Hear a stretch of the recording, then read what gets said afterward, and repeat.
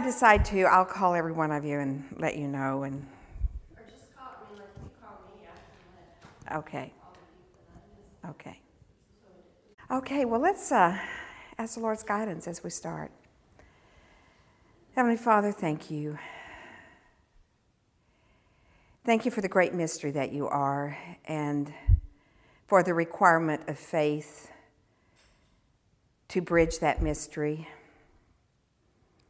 Thank you that you are greater than our understanding and greater than our ways.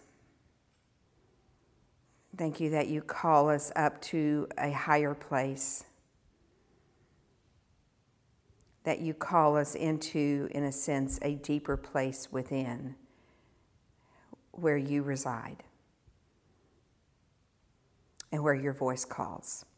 I ask that today and in the weeks to come, you would attune our ear to hear your voice and rekindle whatever flickering flames there may be in us, a passion to really walk a different path with you, to answer your call to being set apart. I ask that you take this time now and that you break it and bless it, that you plant your truth uniquely in the heart of each person here so that he or she will be blessed and moved uniquely by your personal voice. I pray these things in the name of Jesus. Amen. I think for the next several weeks, this is the first time that I have not had a sense right away of where we needed to go once we ended one study, which we've just ended, the book of John.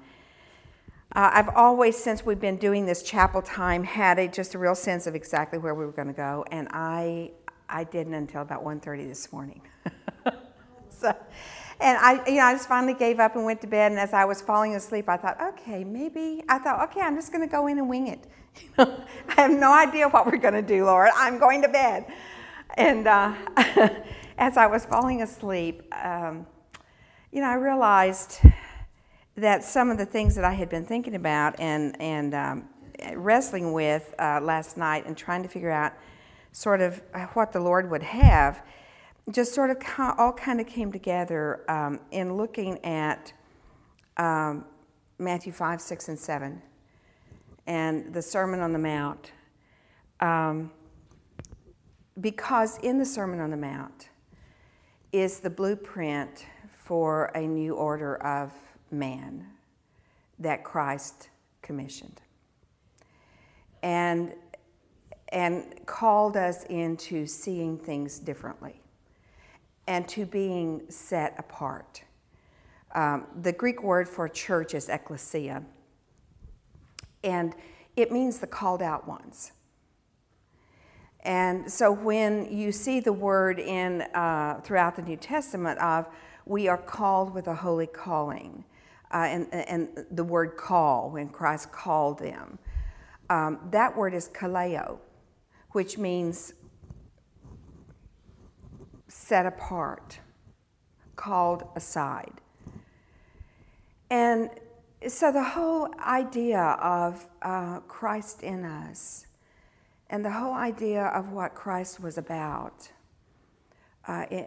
in the life of the people 2,000 years ago and in our lives today is that we would answer his call to be set apart from the world and to be so radically different that the world would notice. And that in that sideward glance from their own reality, they would catch a scent of God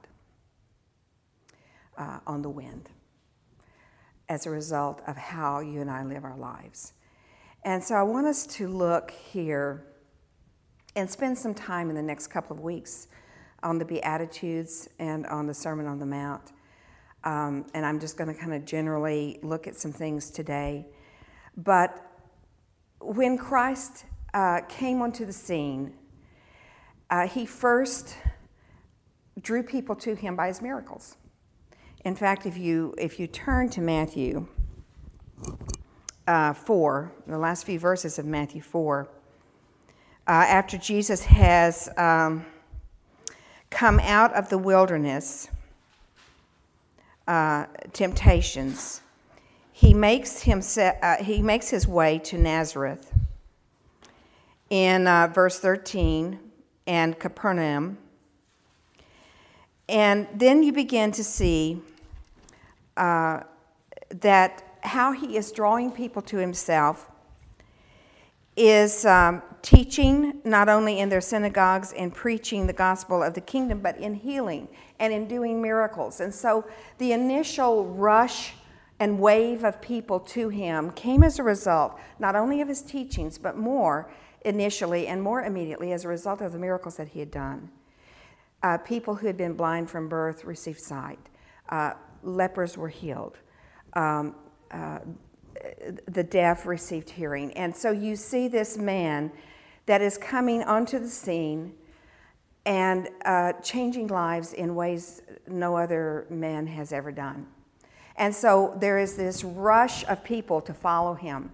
And in the midst of that rush, he begins calling out some of his disciples. And after he has finished selecting what we now call the apostles, he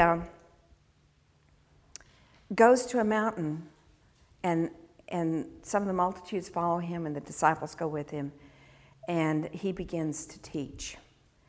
Now, he comes onto a scene, the setting that Christ enters into is he comes into a world, the Jewish world, that has been absolutely controlled and dominated by a group of men in the church itself that were legalistic, that put heavy burdens on people of performance and of obedience, but did not enter into those burdens themselves. These are the same mindset of people that had killed the prophets, that had maligned God's people, God's chosen servants, whenever they came to speak to the world of God's ways. These church leaders, for many centuries, this fabric of church leader had been the ones to resist God's movement. And so they had a whole system of laws that only they knew, all of the laws. They had embellished Moses' laws from the mountain of God with hundreds and hundreds of laws that only they could know, so only they could obey them.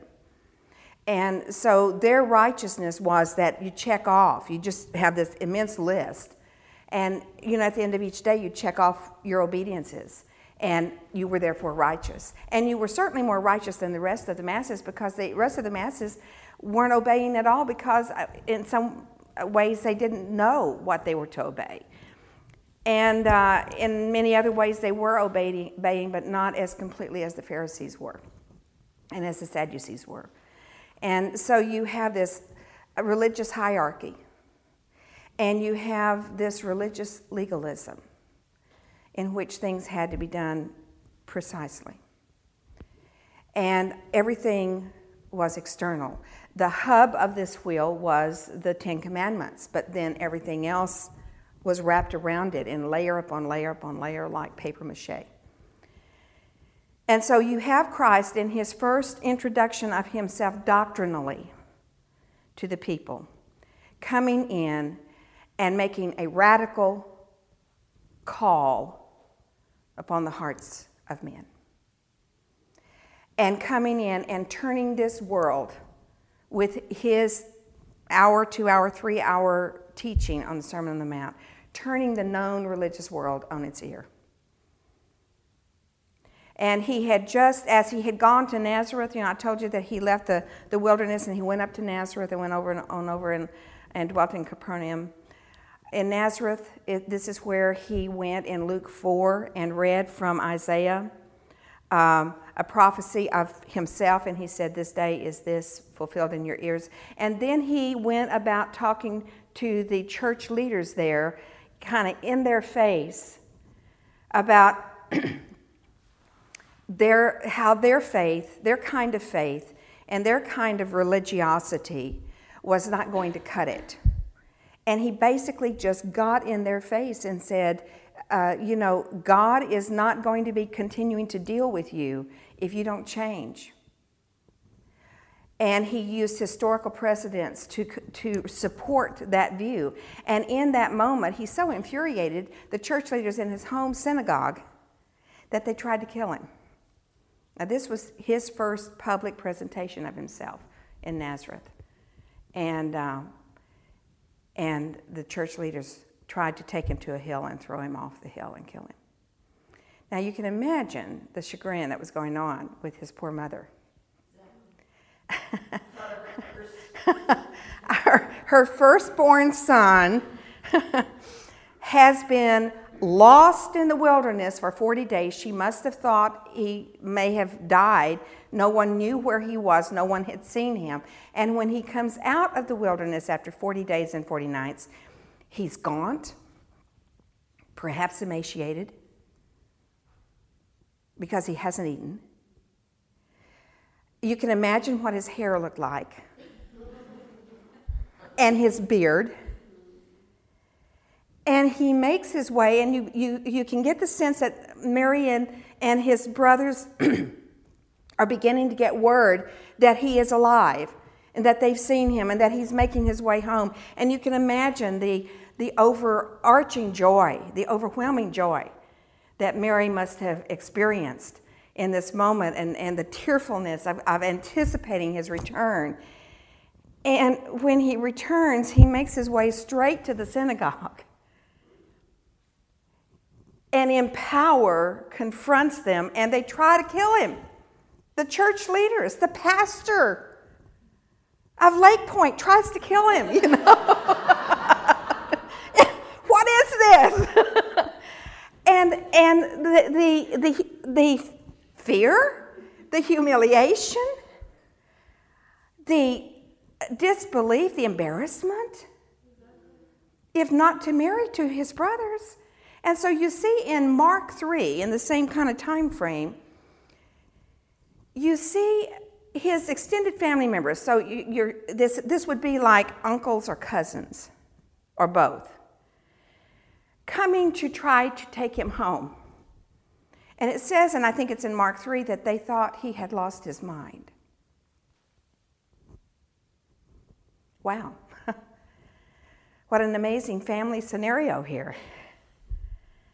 They're trying to take him home because they thought he had lost his mind in the wilderness. You see, and he's come out of there. Here is this carpenter boy that had done everything right, that grew in wisdom and knowledge and in favor with God and man, who had done everything right, had been compliant in every way, had been dutiful in every way, had been obedient in every way. And he gets lost in the wilderness, and he comes out and no one recognizes him. Not just physically, but personality-wise. Something has happened to his personality. It has changed. And he is in the face of the church leaders that he grew up with. And so they tried to bring him home because they think he's lost his mind. And then the next page over in Mark, you see his mother and his brothers knocking on the door of this place where Jesus doesn't even go to them. Word is sent, your mother and brothers are there seeking to talk with you, and he appears not to go and talk to them. He said, "Who are my mother and my brothers but them that do the will of him that sent me?" And then you see in John, his brothers, and that's around John 6, encouraging Christ to go to Jerusalem, where the Jews were seeking to kill him. At the Feast of the Tabernacles, I think it's that feast. To go there and put up or shut up, prove himself. Now, the undercurrent that you get there from his brothers is that they were wanting him out of their hair. And why don't you go to Jerusalem and put all the cards on the table and see what happens? You almost get the sense that they were just hoping the Jews would take care of things, because his brothers didn't believe in him. So this is the revolutionary that came onto the scene. This is the radical man that was bringing a unique solitary focus upon God and calling people to that focus and calling people to leave the entrapments that this world brings to us. Leave the entanglements that this world has on us and follow him. And so he's coming into this scene after he's had all these encounters in the very beginning of his ministry with the church leaders, and he now comes and he starts speaking to the people gathered on the mountain. And immediately the tone of his teachings is radically different and opposed to that of the Pharisees and the Sadducees and the scribes. And so we look here at the Beatitudes, and what the 10 Commandments are to the Old Testament, the Beatitudes are to the New. And look at where he goes with this. Verse 3 of chapter 5 of Matthew. Blessed are the poor in spirit, for theirs is the kingdom of heaven. And I'm just going to give an overview today of this. But notice the pattern here. There's a pattern to the Beatitudes. The first 3 verses. Blessed are the poor in spirit. I'm going to read this, and you all look for the pattern. Okay? Blessed are the poor in spirit, for theirs is the kingdom of heaven. Blessed are they that mourn, for they shall be comforted. Blessed are the meek, for they shall inherit the earth. Blessed are they which do hunger and thirst after righteousness, for they shall be filled. Blessed or happy are the merciful, for they shall obtain mercy. Blessed are the pure in heart, for they shall see God. Blessed are the peacemakers, for they shall be called the children of God. Blessed are they which are persecuted for righteousness' sake, for theirs is the kingdom of heaven. Blessed are you when men shall revile you and persecute you and shall say all manner of evil against you falsely for my sake. You see, he's already experiencing that. So this is not just futuristic. Rejoice and be exceeding glad, for great is your reward in heaven, for so persecuted they the prophets which were before you. What pattern do you pick up there in the Beatitudes? There's a reward for godliness. Yes. Yes. And this is a blueprint for godliness. And there is a reward for it, but it's not the reward that we normally look for. But there is a reward for godliness. Absolutely. What else do we see here? There are several patterns. Seems like it costs them something. Okay. Everyone costs, every blessed or it costs the Father something. So there is a reward for the cost of following. Yeah. Yeah, there will be a cost of discipleship here, but there is a reward for that as well. So he puts them both together. Almost paradoxically, you're blessed if you are persecuted. You're blessed if you do mourn. He is coming against the human mindset here. He's introducing a whole new way of seeing things and a whole new way of doing things. And he's asking for the human mindset to shift, the human paradigm to shift. He is saying the opposite of what seems logical and natural to us. That when we are meek, in a sense, we are strong. When we suffer, we are blessed. Boy, he doesn't do like we do today. If we've got a real power punch teaching to give or a sermon to give or a statement to make, we really ease people into that a little bit at a time. You know, pastors will just ease us into something and then hit us with something. Get us ready, get things prepared so that we can take a harder saying. Not so with Jesus. He just jumps right in. He doesn't warm the water. What else do you see here? How does this compare and contrast with the Ten Commandments?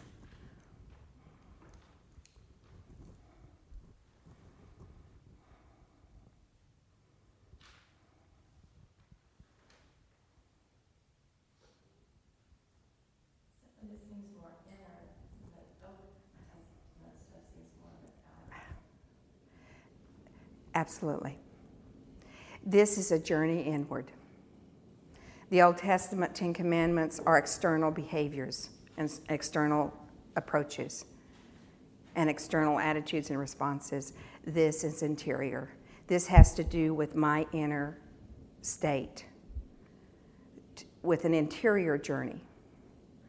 I see it as a stairwell downward, down into an intimate, abiding relationship with Christ, from which comes my approach to life, from which comes my mindset. Yeah. And so you have here another pattern sequentially having to do with that. Blessed are the poor in spirit. Blessed are they that mourn, and blessed are the meek. It's like there's an emptying out of self,